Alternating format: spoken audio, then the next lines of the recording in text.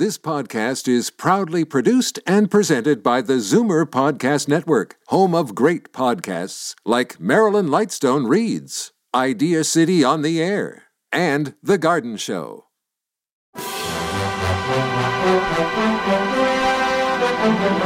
It's Zoomer Radio's Theater of the Mind with Frank Proctor. Open your mind as we fill your head with amazing thrills, chills, and laughs. Theater of the Mind. The best love programs from radio's golden age. Only on Zoomer Radio. Now, here is your master storyteller, Frank Proctor. Well, thank you, and welcome to the show. Now, tonight we begin with the adventures of Sam Spade, starring Howard Duff as Spade and Lorene Tuttle as his secretary, Effie. The series was largely overseen by producer-director William Spier. In 1947, scriptwriters Jason James and Bob Tolman received an Edgar Award for Best Radio Drama from the Mystery Writers of America. Duff had a tempestuous relationship with actress Ava Gardner in the late 1940s. In October of 1951, he married Ida Lupino. After he was listed in red channels as a communist subversive in 1950, he lost his radio work and might have forfeited his entire career had it not been for his marriage. The couple separated in 1966 but didn't divorce until 1984. In this episode, first aired in 1950, it's a complex story of murder and extortion, and it's entitled The Dog Bed Caper. The National Broadcasting Company presents The Adventures of Sam Spade, Detective.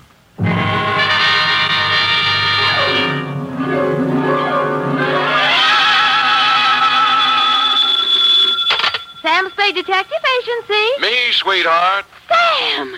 Would you mind telling me where you are? Not at all, Effie, not at all. Let's see, I'm at the Ilrig Dana Rab Etile Sea Grog. I don't understand it, Sam, but I think I caught the word grog. Oh, you're shrewd, Effie. You see, I'm on the inside, and the lettering is printed on the outside. Now, if you'll wait, I'll go outside and read it the right way, and then come inside and Never mind, I've already guessed. You're at George's Elite Bar and Grill. Trapped. Sam, after me, you promised me you wouldn't. I promised? Me? You did, Sam. You promised faithfully to stay away from bars. You know how hard television is on your eyes. Have you got your glasses? One in each hand. Fill them up, George. Oh, Sam, I heard that. What will people think? They'll never know, Effie. I always drink here under another name. Oh. Just a little of the hair of the dog that bit me, Effie. But don't worry about me. Although it's true I have been dogging it and have been hounded from tree to tree, I am frisky as ever and will be in to unleash my canine chronicle, namely, the Dog Bed Caper, or He Who Lies Down with Dogs Gets Up with Murder, or, condensed for easy reading, Roof!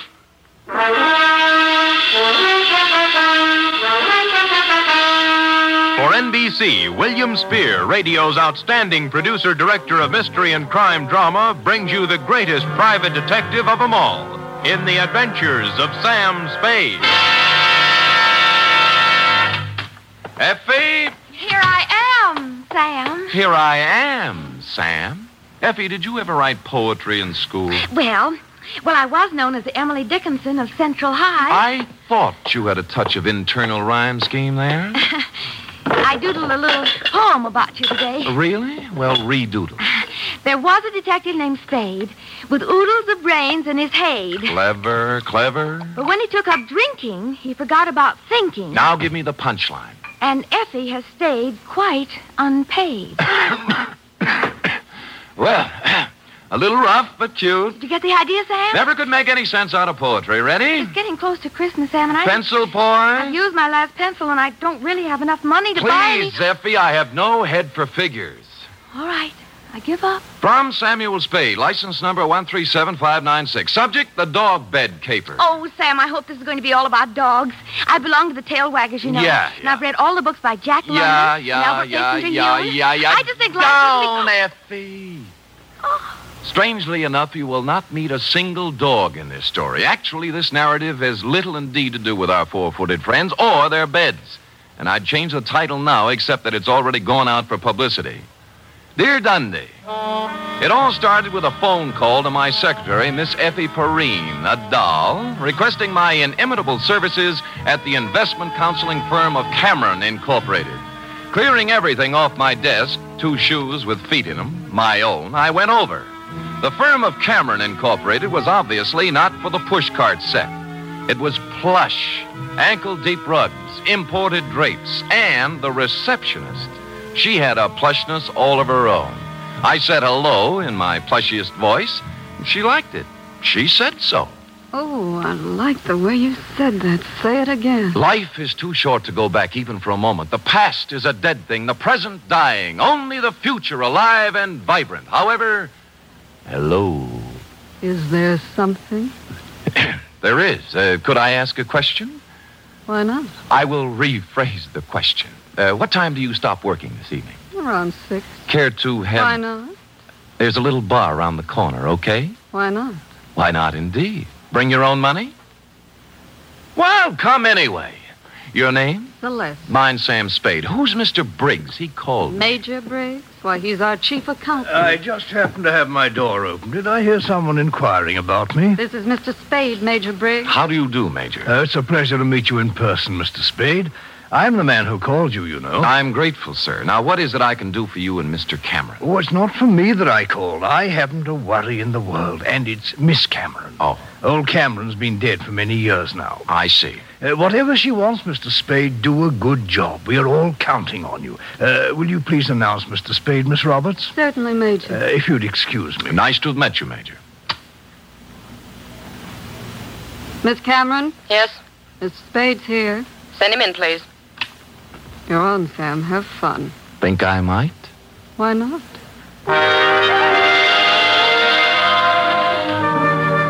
That girl had the most beautiful double entendre in town. Well, to get on, Adela Cameron was a career woman, around 29, although the tailored suit made fine detective work difficult. No makeup, severe hairdo, and in spite of all this, chic. In fact, as we shook hands in a most businesslike manner, I had the feeling that something warm might well spring up between us. Something like a warm mutual dislike, maybe. But something. Most men simply cannot be told anything in confidence. They gossip. That's a switch. I don't appreciate your humor, Mr. Spade. I accept your apology. I will tolerate you because of your reputation. All right.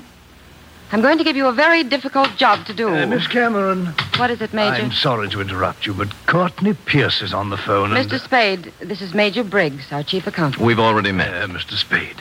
Now, Adela, Pierce wants us to unload his short-term governments and buy American cattle. He's dividend crazy. AMCAT's declaring one in January, and he wants it. Well, let him do it. Well, I just want to protect your interests. You know what will happen to AMCAT after February. They'll drop 10 points, and he'll blame us. I went through this with your father when you and Greg were... That's right, Major. Well, tell him we advise against it. But if he persists, ask him for a release in writing. That's what I thought you'd do. That's the way your father would have handled it. I just want to protect your interests, my dear, that's all. I know, Major, I know. I just want to protect your interests. Well, don't worry about us. You know, we're not children anymore. All right, my dear. Where were we? Oh, you were giving me a difficult job. Oh, yes. Here is the business address of Mr. I.J. Barco. He's a wealthy manufacturer, a client of ours. I want you to find out everything about him, especially anything unsavory. Sorry, I don't do divorce or blackmail cases. Mr. Spade, this is not a divorce investigation. All right, what is it then? Why do we want a client shadowed, I believe is the expression? That's it? Because we believe he is investing money through us for some racketeers. If that were true, we would, of course, have to drop him. But we don't want to lose his business just on suspicion. I see. Find out anything you can about him. I'll give you $50 a day in expenses, 1 week guarantee. Will you consider the job? I have considered and taken the job. By the time I'd reached the door, she had already forgotten me and was hard at work on some papers. Outside, I planned to dally a few moments in idle chit-chat with Celeste. But before I had the chance, I was accosted by a husky young chap whom I'm afraid was a Princeton man. What were you talking about in there, Spade? Oh, you have the advantage, sir. Who are you? Gregory Cameron.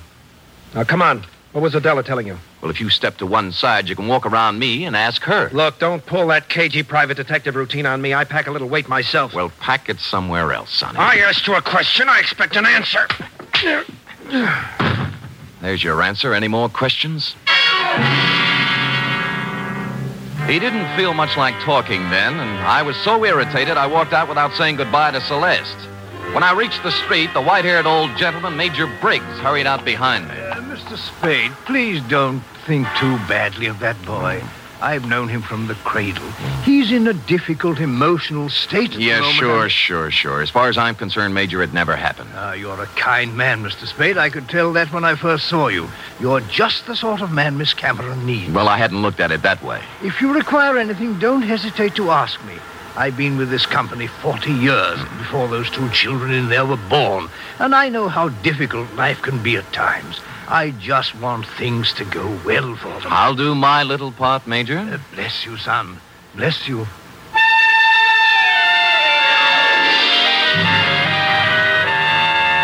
I started to work. The card Adela Cameron had given me revealed that my quarry, Mr. I.J. Barco, was of all things a manufacturer of dog beds. I sat down on a hydrant to think this over and then followed the scent of horse meat on over to his factory on South Dolores. It was built in the shape of a large doghouse, and outside stood a billboard with the message, "A survey of independent dog tracks, kennels, and canine corps proves that dogs choose Barco beds 2-to-1. I had to get a look at Barco himself, and so ruffling up the hair on the back of my neck, I trotted into the building, sniffing and wagging my tail in a very friendly manner. It was very easy to see Mr. Barco after I lied a little about my connections. What was that name again? Senor Don Jose Martinez Sada Morales, but you may call me Sam. And you represent a group of retail outlets in South America. Oh, I do indeed. We have our eye on your dog beds, Mr. Barco. Well, now, let's take a look at our catalog here. Now, say you had a Great Dane. You'd want something regal like this Louis XIV. Ever see a more beautiful bed? Well, not lately, but Mr. Barco... Down, boy, down. Now, here's a number that's very big this season with English Bulldogs, a Sheraton, natural wood finish. Lovely, huh? Arriba. And, of course, if it's an Irish Terrier, here's a purely gag present for his sense of humor. A Murphy bed. Get it, Sam? Irish Terrier? See. Well, of course, we wouldn't ask a dog to sleep in a Murphy bed. Mr. Barco, I'm afraid I don't see anything here I like. What's this? Do I understand you, sir? You are refusing this small speck of comfort to the one unselfish friend that man can have in this selfish world? Well, I'm not refusing anything. I just don't happen The unselfish friend who, if fortune drives you forth an outcast into the world homeless, will ask no higher privilege than to be at your side to guard against danger. Well, Mr. Barco... Faithful unto death, there by your graveside will be found the noble dog, My his graveside? head between his paws, his eyes sad but watchful, faithful... We shook paws, and I felt his nose to be sure it was cold. It was, and I left. I rented a car and took up a station outside the Barco factory. About 4 o'clock, he hurried out, jumped into a long, low vehicle shaped like a dachshund, and mushed off. I followed. An hour later, I was phoning my first report to Adela Cameron's secretary, Celeste. You went to the city hall. What did you do there, Mr. Spade? License bureau. Marriage, not dog. Really? Where'd he go then? Grocery store, where he bought 1 bottle of olives, 1 bottle of vermouth, and 1 bottle gin. I wonder what he's going to make. What recipe is that? Well, now he's in an apartment house on Post Street, just across from the drugstore I'm in, and judging from the groceries, intends to stay a while. He has laid in provision. Uh-huh. Well, I guess that's all we wanted to know. What? Miss Cameron just told me to call you off the case. You'll still get your guarantee, though. Major Briggs will send you a check. Well, that doesn't make sense. Sam orders his orders. All right. What about tonight? I'm afraid not. Some other time. You mean it's all over? The half-daring, half-shy kisses on the Oakland ferry? The warm, passionate spring nights at Fisherman's Wharf eating abalone? Hello? Well.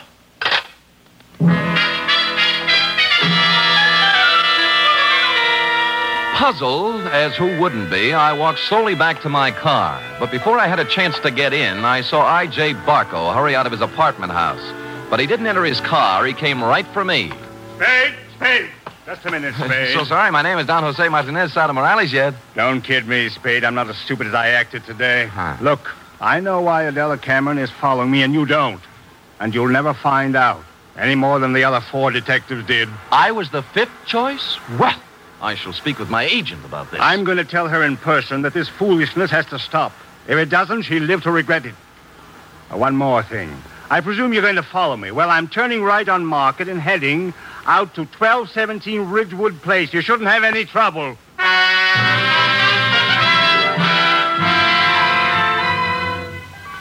And with that, he spun on one heel and trotted to his car. He took off, but when I went to my car, it wouldn't turn over.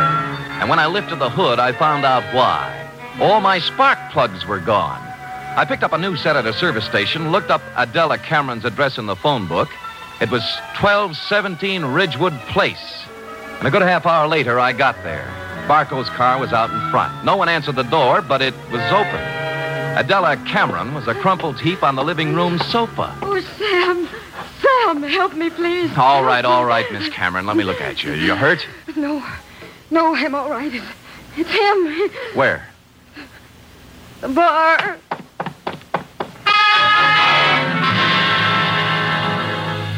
I hurried into the bar and was met with a strong odor of scotch. A bottle of it had been broken, and holding the neck of the bottle in one hand was I.J. Barco. He was on the floor, his hand slowly opened. The glass rolled out, and he died.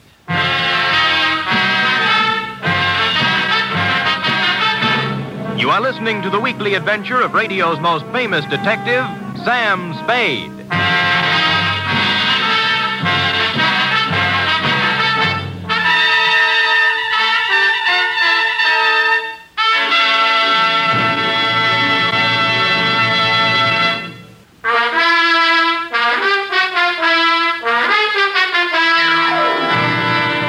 And now back to the Dog Bed Caper, tonight's adventure with Sam Spade.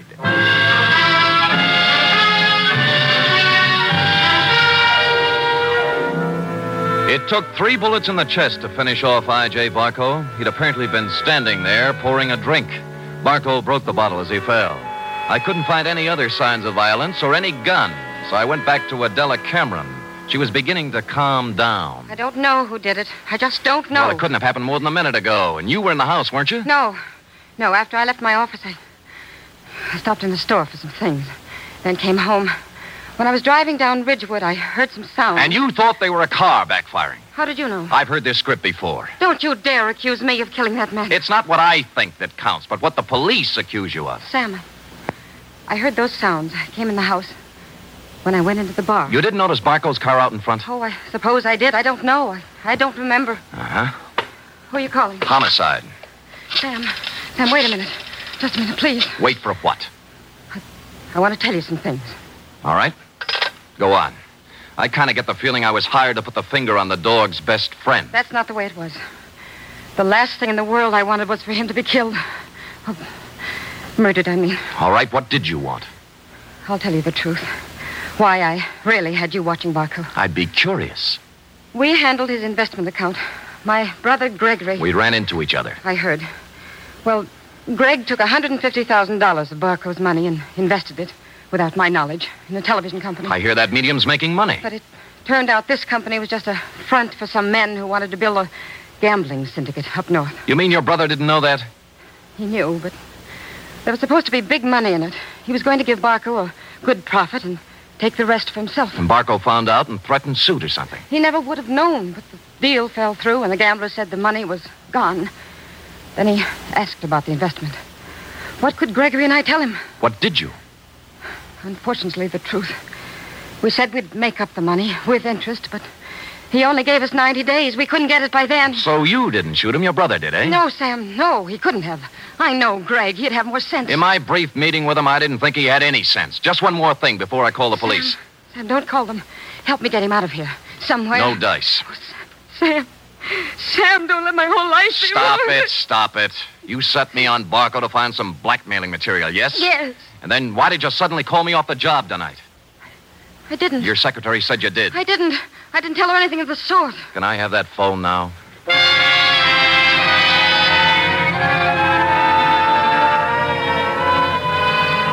So I called you, Dundee. Before you arrived, I looked through Barco's pockets for something to do and came up with a picture of him and a girl taken outside a marriage chapel in Las Vegas. The girl was Celeste, Cameron Incorporated's plushy secretary, several years younger and 2 shades less voluptuous.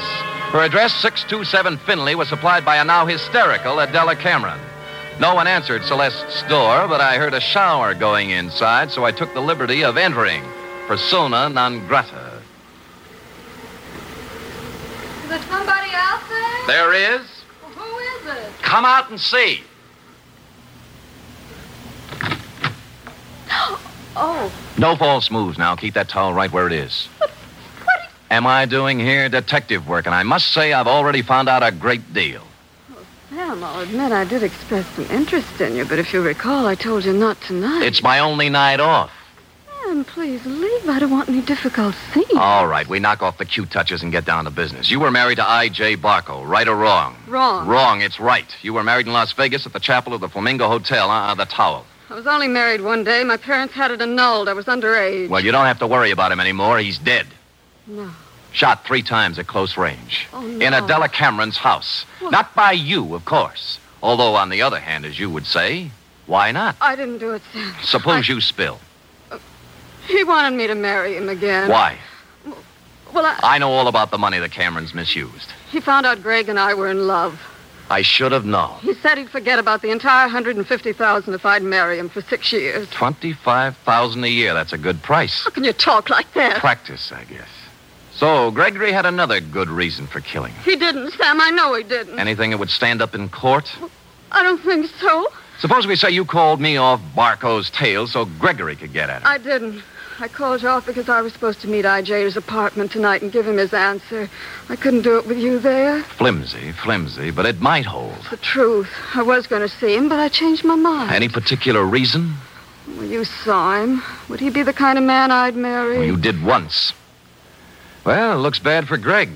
Because someone at Cameron Incorporated knew Barco was going to be at Adela's house. Sam, will you do me a favor? Maybe. Give me an hour. Then I'll go wherever you want. I'll tell you anything you want to know. Why an hour?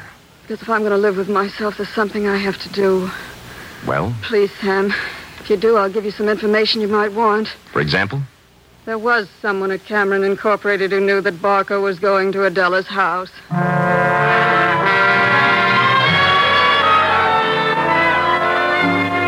She must have known I was going to wait outside and tail her, but she didn't, because without once looking over her shoulder, she emerged from her apartment house, slithered into her car, and led me directly down to the railroad station. She met a man in the waiting room, threw her arms around him, whispered something in his ear, and they hurried out to track 7. There was a transcontinental train getting up steam. She kissed him, and he climbed quickly up into a Pullman named Aurora Falls. And almost as quickly, I climbed in the other end. We met in the middle. What are you doing here? I came to take you off the train, Greg, before you made a big mistake and left town. Now, look here, Let's not Spade. go through the intercollegiate tough talk again. Are you coming off, or am I going to carry you off? You're going to carry me off?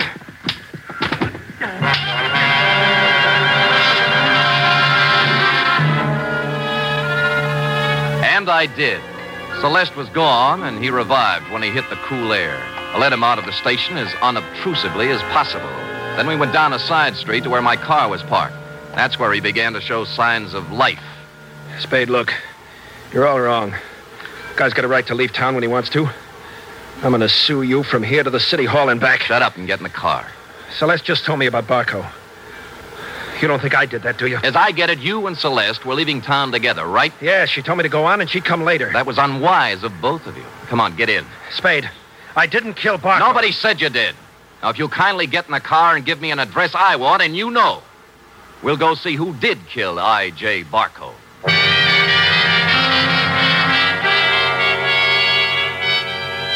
He gave me the address I wanted and said I was crazy. I told him why I wasn't, and he began to see the reason of it.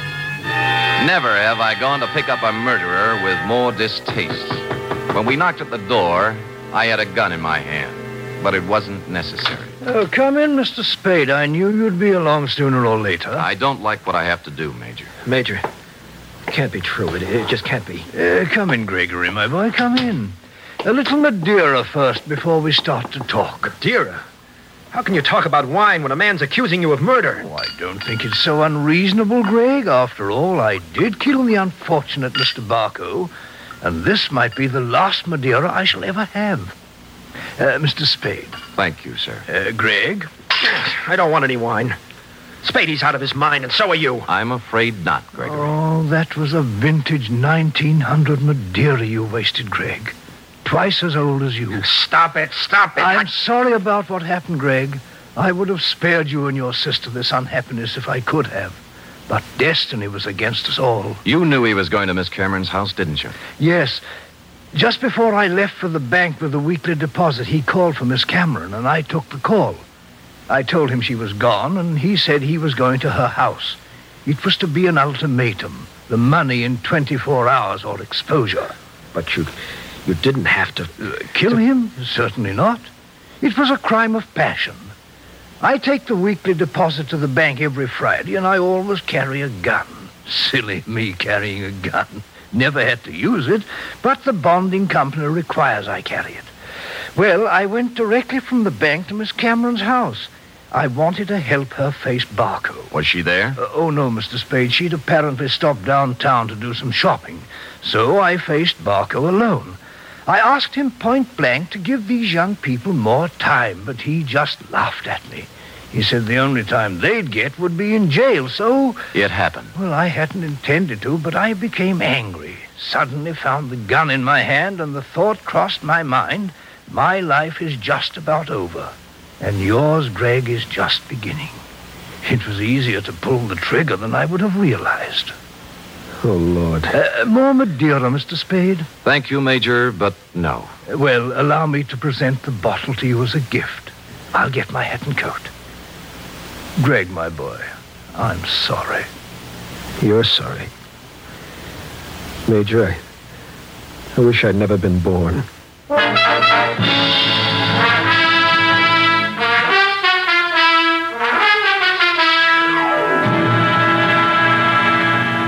Period. End of report. Oh, Sam, I wish I hadn't either. Hadn't what? Been born. That poor, poor man. Yeah, sour racket. It is. And poor Gregory. He'll have to go to jail for something, too. He will, Eth. He will. How about typing it up? I hate to, but I guess it's my duty.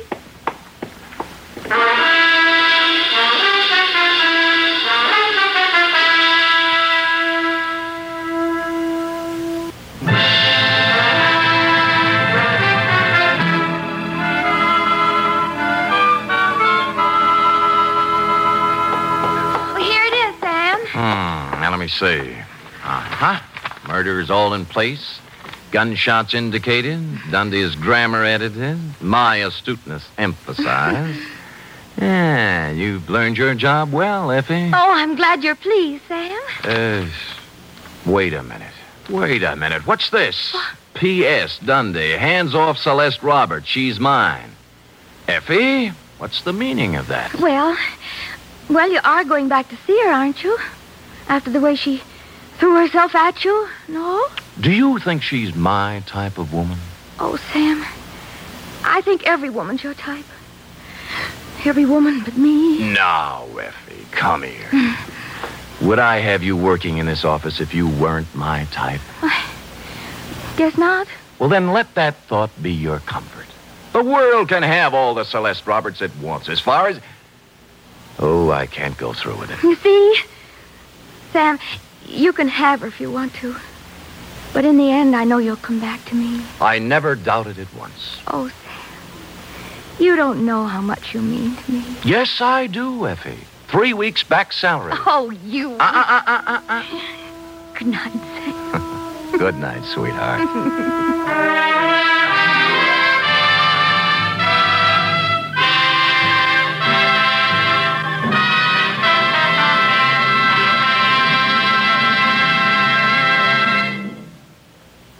The Adventures of Sam Spade are produced, edited, and directed by William Spear. Sam Spade was played by Stephen Dunn. Lorene Tuttle is Effie.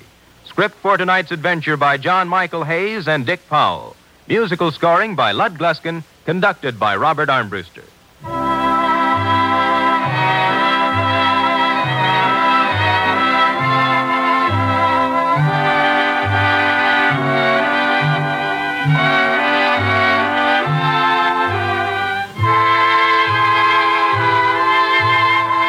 us again next week, same time, for another adventure with Sam Spade.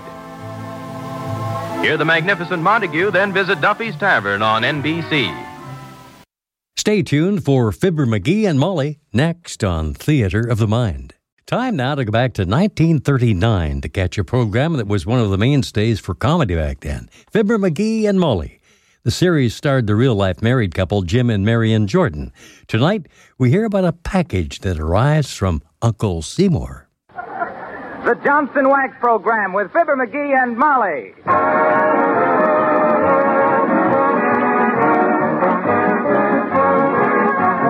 The makers of Johnson's Wax and Johnson's Self-Polishing Glow Coat present Marion and Jim Jordan as Fibber McGee and Molly with Bill Thompson, Jimmy Shields, and Billy Mills Orchestra. The show opens with It's a Happy Day.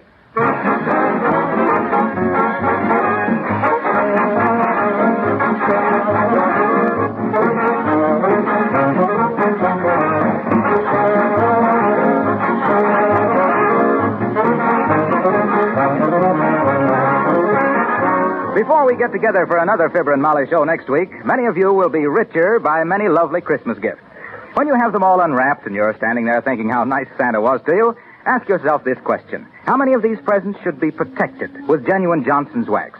Now, to some of you, that might seem a strange thought. Of course, you can't wax a necktie or a handkerchief or a negligee, but you'd be surprised how many things you can protect and preserve with Johnson's Wax. Picture frames and parchment lampshades, for instance. A wax polish will keep them beautiful and easier to clean and dust. Leather goods, new luggage, shoes, fine book covers, handbags should all be given a Johnson Wax beauty treatment. Guns, fishing rods, sleds, even fine briar pipes all benefit in appearance and service when they're wax protected. It's the same Johnson's Wax that has beautified and protected floors for over 50 years that gives greater beauty to tables, chairs, and woodwork. So, before you begin to use these lovely gifts, protect their beauty with genuine Johnson's Wax.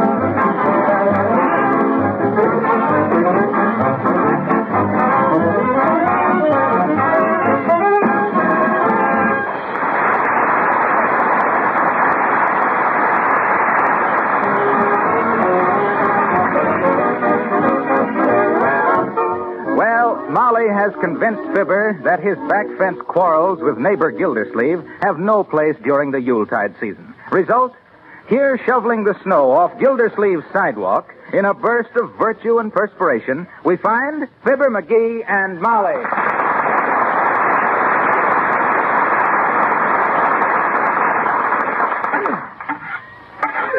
Ah, nice work, McGee. Only 20 feet to go. Are you tired, dearie? Oh, phew. Are I tired? And look at these blisters. Oh, heavenly days. They are big, aren't they? Big. I ain't had such blisters since I played hooky from the 5th grade. How could you get blisters on your hand playing hooky? Did I say they was on my hand? Go to work. You're almost through now. Okay. There. Well, all finished. Whew, am I tired. And a nice job, too, dearie. Yeah, but it ain't right, Molly. Doing all this work for a big heel like Gildersleeve. Well, a heel never gets anywhere without some good soul to lead the way. Wow. Let's go in the house. I'm cold after that. Hey, Fibber, Molly, I've got something for you. Oh, look, McGee, Mr. Wilcox. Uh-oh. This may be that thing, folks. Better start taking up the rug. Well, and what have you got for us, Mr. Wilcox? A big package. Here, take it, Fibber. Oh, is it from you, Mr. Wilcox? No, I just happened to see your name on it at the post office, so I told the mailman I'd save him a trip. Oh, gee, thanks, Arlo. What you been doing at the post office? Oh, I just sent my little nephew a snake for Christmas. Oh. Snake? That's kind of dangerous, ain't it, for a kid? Oh, it couldn't hurt him. It's just a baby snake. How do you know? Well, it's still carrying its little rattle. Oh. Well, so long, folks. Reminds me of the time when I was a boy, Molly. Somebody gave me a Great Dane for my birthday, but I had to give it away. Why? Cost too much to feed him. Had the house broke before he was. Oh.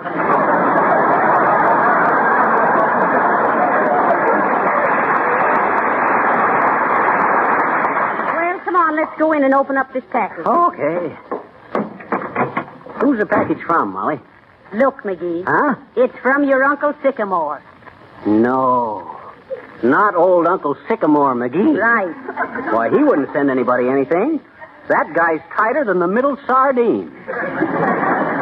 But you always said he was a very wealthy man. Sure, he is, but he's such a miser, that's probably a couple pounds of sawdust to refill that rag doll he gave me when I was 3 years old. Oh, McGee. And I'll bet he foreclosed the mortgage on the saloon to get the sawdust. Well, whatever it is, I don't think we should open it until Christmas. Uncle Sycamore'd be offended. Now, wait a minute, Molly. Wait a minute.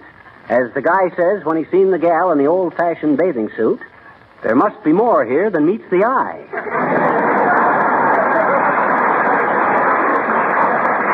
Maybe the old spider has finally got a hunk of Christmas spirit. Yeah, like old Scrooge. Maybe he's broken down at last. Sure, he's getting pretty well along in years, you know. Maybe he's begun to realize that I'm old enough now to handle large sums of money, and maybe he's... Oh, shucks, I'm dreaming. Well, don't wake up now. Go on and dream. I was just thinking the old skinflint might really send a wad of dough to... Oh, no, I'm wrong. Not that old tightwad. How can a man be so stingy? I don't know. They say he's so close-fisted, the only way a fortune teller can read his palm is with an X-ray. Yeah? What'd you say?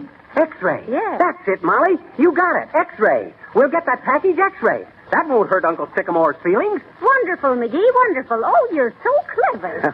Oh, it was nothing that any red-blooded American boy could... Get your hat, Molly. We're going downtown and get this box X-rayed. We'll even take a cab. I'll be right with you. Oh, I'm a millionaire if that package you got there is more than a sack of navy beans. You ready, Molly? Let's go.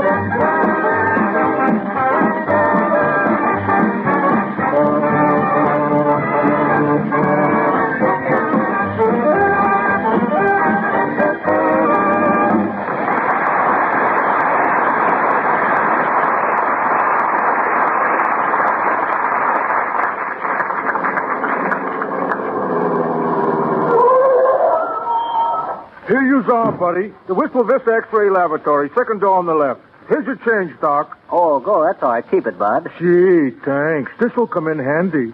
I was all out of sin.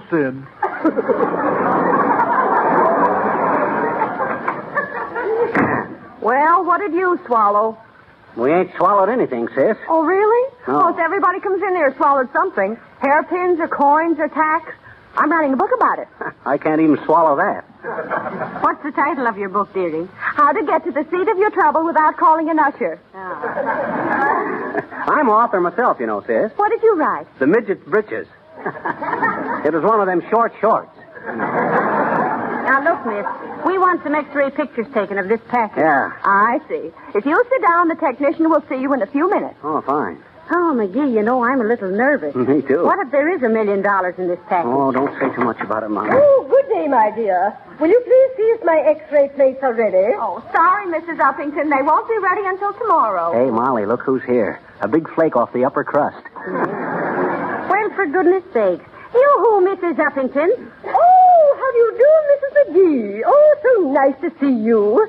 Oh, and Mr. McGee. Hi, Uppy. Did I hear you asking about some x-ray plates, Mrs. Uppington? Yes, they're for my brother Stuyvesant. Stuyvesant is an operatic baritone, you know. He played here last winter. Oh, yes.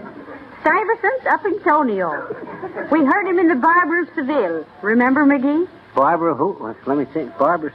Oh, yeah. Wasn't he the fat guy in the red tights that come out and hollered, next?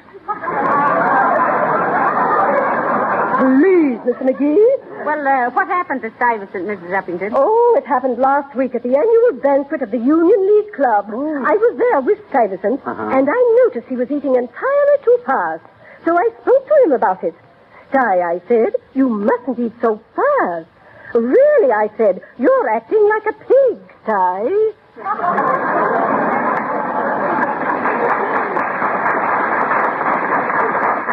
Dear. Yes, and just then it... Oh, what a horrible moment. He swallowed a lace doily. Oh. Not stupefacient. My, he was hungry, wasn't he? Does he like Chinese food, Uppy? I got an extra laundry bag he can have if he'll take the please. thing. Mr. McGee, I don't consider Stuyvesant's predicament any cause for levity. Oh. Particularly in view of the outrageous newspaper publicity. What'd the newspapers do, Uppy? Oh, that horrible nickname they gave for Stuyvesant when they saw the x-rays of that lace doily over his heart. What nickname, Mrs. Uppington? The Human Valentine. Oh. Isn't that perfectly disgusting? Oh, well, goodbye.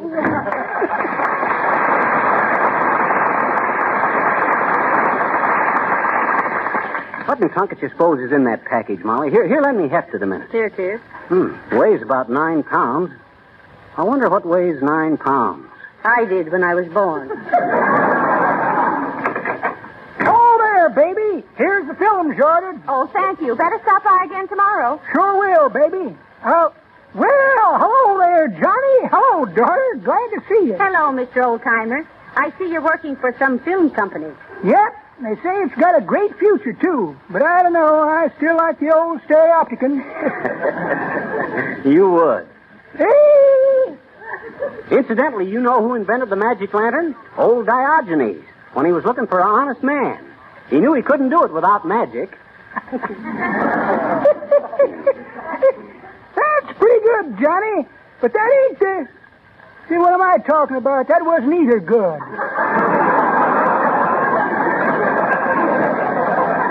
See? Oh, the way I heard it, one feller says to t'other feller, see, says, have you seen Tom Hope's new picture, The Cat and the Canary? No, says the second feller. Anyway, that ain't Tom Hope's picture, it's Bob Hope. Oh, says the first feller. I thought he played the part of the cat. Well, so long, kids. Merry Christmas. Same to you, old-timer.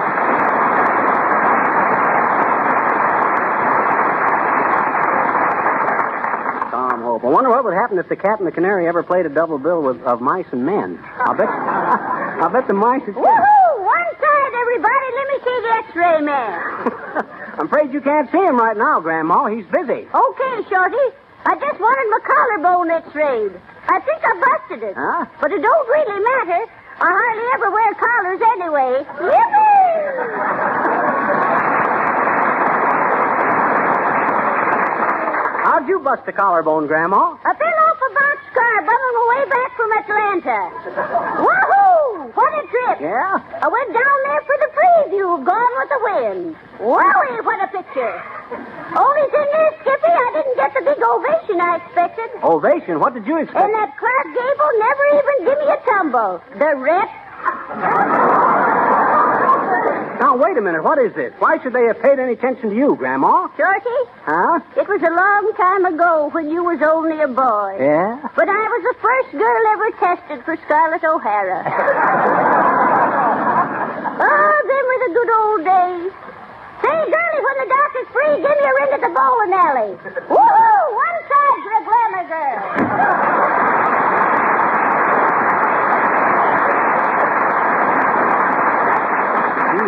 Glamour girl, eh? Say, she might have come from a good Southern family at that, McGee. Yeah. In fact, I wouldn't be surprised if hers was one of the first families of Virginia to go barefoot. Mr. McGee, the technician will see you now. Oh, thank you, dearie. Bring the package, McGee. Okay. Ooh, careful, Molly. It's kind of dark in here. Yeah. You the X-ray technician, Bud? Certainly am, Wogglebug. Yes, indeed. Oh, Boomer. Yes, Horatio K. Boomer. Expert on the short wave and the long haul. Say, we want to have this package X-rayed, Mr. Boomer. We think there's money in it. Yeah. Money? Yeah. Why, of course, of course. Yeah. Now, look here, Boomer. I won't stand for this. You... Oh, hello, Fibber and Molly. Excuse me. Oh, don't mind us, Harlow, but ain't you in the wrong office? This is the X-ray, not a fluoroscope. Well, never mind that. Now, look here, Boomer. You're a gyp. Now, there is a very penetrating bit of character analysis. Go on, Mr. Wilcox. Yes. Proceed with the indictment, my long-limbed linoleum lover.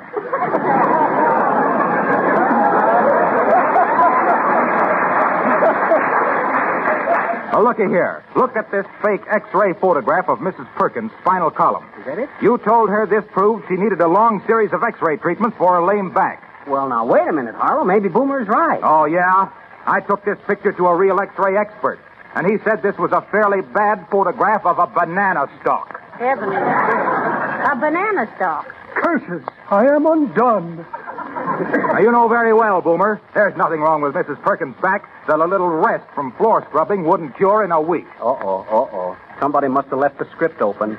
Now, I told Mrs. Perkins, Boomer, to get some Johnson self-polishing glow coat for her linoleum, and she'd never again have a lame back from hours of scrubbing and worrying about scuffed and dull linoleum. I'll say so. Why, with glow coat, all she has to do is pour a little on the linoleum, spread it around, and wait for it to dry. No rubbing, no buffing.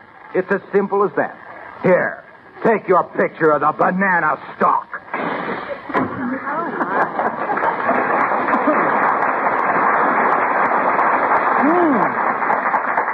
Rather like that young man. Admire your sincerity. Excitable fellow, though. Well, hurry up and X-ray that package, will you, Mr. Boomer? Ah, yes, the package. Interesting assignment. Though this work presents many a fascinating problem. For instance, I X-ray a man, and all the valuables in his pockets are immediately exposed to my view. Oh. Care to look at some of my trophies? Here's a pair of star sapphire cufflinks. Had to give a patient 50,000 volts to get those. Must have been quite a shock to him. Yes. Here's a beautiful wallet. Took it right out from under a fellow's eye. Huh? Here's the wallet. And here's his eye. Oh. Here's a check for short beer. Yes, it's a fascinating... Oh, come on. Hurry up, Boomer, and X-ray this package. Control yourself, Peabody. Control yourself. Just wait till I turn on the juice. Ready? Go. Seems to be something wrong. Miss Abernathy! Miss Abernathy! Yes, Mr. Boomer? Seems to be something wrong here with the card. Yes, it was shut off a little while ago. You haven't paid the light bill.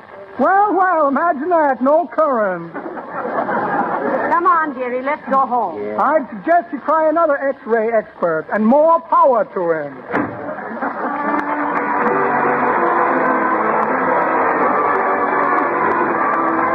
Folks, Jimmy Shields sings a beautiful old Irish ballad. I'll take you home again, Kathleen. Take it, please. I'll take you home again, Kathleen.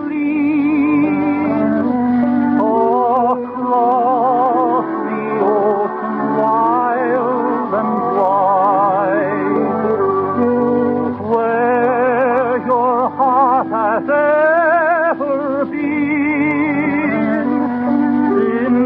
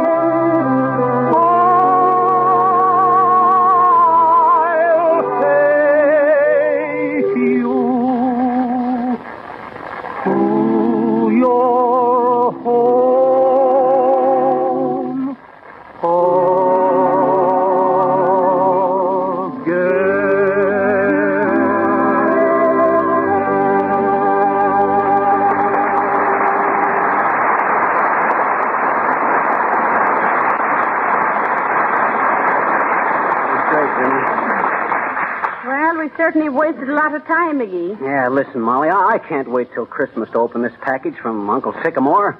Let's open it up now. Okay, McGee, I give up. Open it. Okay, nobody here but us chickens. Here she goes. Now, if this box is full of dough, we'll have it to spend for Christmas. Right. And we'll...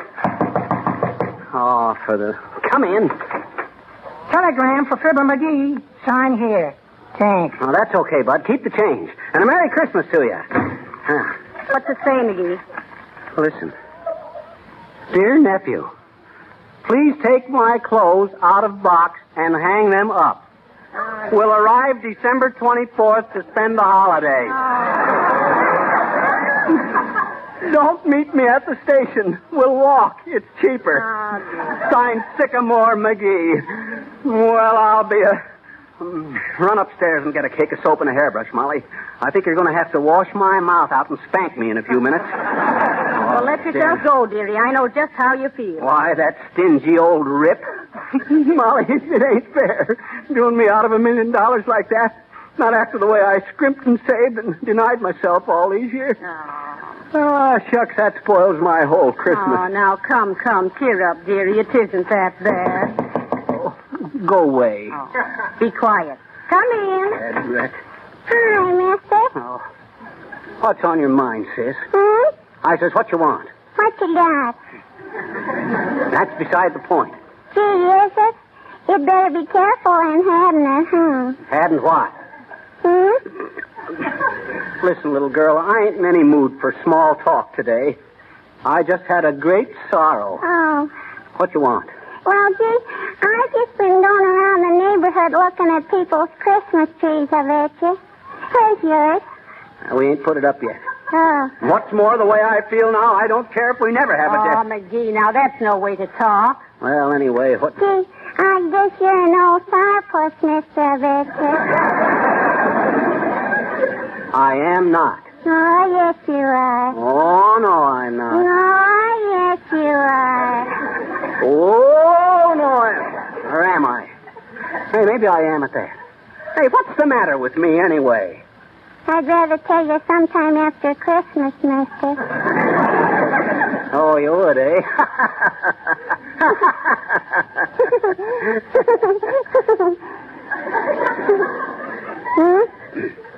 Look, sis, you were absolutely right. I am a sourpuss. Sure. I'm a Scrooge. You come back Monday and take a look at our Christmas tree, and I think I can safely say there'll be something on it for you. Gee, honest? Oh, boy. Get a load of that expression, Molly. I'll bet this is the first place she comes on Christmas morning. Oh, no, it won't. Huh? This is the 14th place, mister. What? Looky, I got a list, and they've all promised me a present. Gee, aren't people peachy, though? Hey, Willie. Yeah? I made my quota. How'd you do over at Jones's?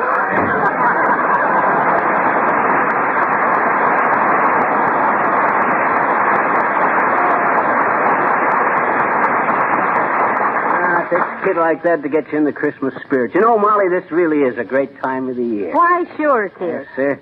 I'll almost be glad to have your Uncle Sycamore here. Well, I wouldn't go quite that far.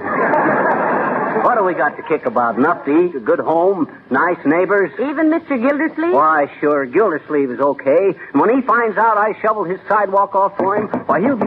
Oh, I'll bet that's him now. Look, Molly, let's ask him and his wife over for dinner in Bridge tonight. Let's really get acquainted with them. I'll bet they're real people. That's a good idea, McGee. Yeah. Come in. Hello, Mr. Gildersleeve. So nice to see you. Hi, Throcky, old man. Merry Christmas. Did you notice I shoveled all the snow off your sidewalk? Yes, I did. And listen here, McGee. Why don't you shovel off your own sidewalk? I'll take care of mine and you take care of yours. Well, I'll be a naughty comment. Why, Mr. Gildersleeve, what do you mean? McGee thought it would be a nice neighborly gesture. Mrs. McGee, the only gesture I want from that man you took for better or worse, and I know which, is a gesture of farewell. Oh, yeah? Gildersleeve, you got no more gratitude than a collector of internal revenue. Oh, is that so? Yes, that's so. McGee, one of these days I'm going to tangle with you. And you'll wind up in a bigger cast than they had in The Wizard of Oz. Gildersleeve, if you ever twitch a lapel toward me, I'll hand a couple of socks on your chin that Santa Claus couldn't fill in 8 centuries. Oh, is that so? Yes, that's so. All right, boys. Break it up. Break it up. Mommy, Mrs. McGee, if this little squirt of banana oil... Quiet, both of you. Sit down, McGee. Okay. And you, Mr. Gildersleeve. For shame. Well, The idea. Here it is nearly Christmas, and me husband went out of his way to... I hope next time he goes so far out of his way, he'll get lost. Listen, Gildersleeve, you can't talk that way to my wife about her husband.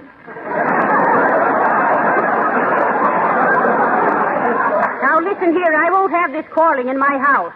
Not with Johnson's wax on the floor. What's that got to do with it? Nothing. But we haven't mentioned it for some time. Now, look, Mr. Gildersleeve. Yes? Why on earth should you be angry because somebody does you a favor? Yeah. McGee saved you a lot of work, just as a friendly act. Yeah. You're ungrateful and unreasonable. But, Mrs. McGee, I want to shovel that snow off the sidewalk myself. In the first place, my wife got me a new show snubble for Christmas.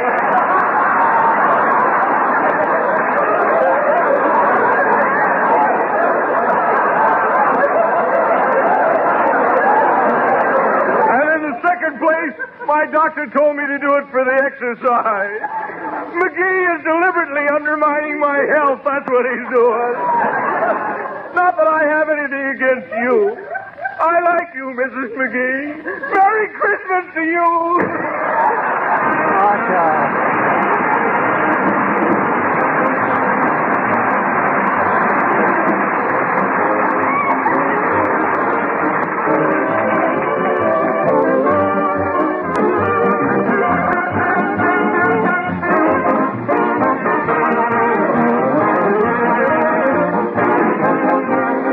As I always say, huh? Say, did you get our Christmas tree yet? No, but I'm going to run out right now and bring in the clothes pole. Clothes pole? Yeah, with all the needles I've got today, I can make my own tree. Folks, this is our last chance to talk to you before Monday, and so on behalf of S.C. Johnson & Son and all of us on the program, we want to wish you a very Merry Christmas. Good night. Good night, all.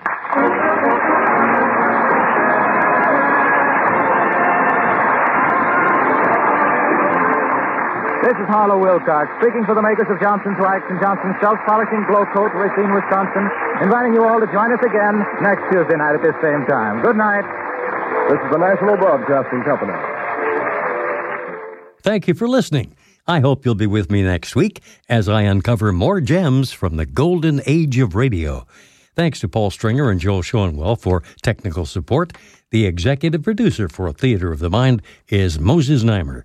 I'm Frank Proctor. Have a great night. This podcast is proudly produced and presented by the Zoomer Podcast Network, home of great podcasts like Marilyn Lightstone Reads, Idea City on the Air, and The Garden Show.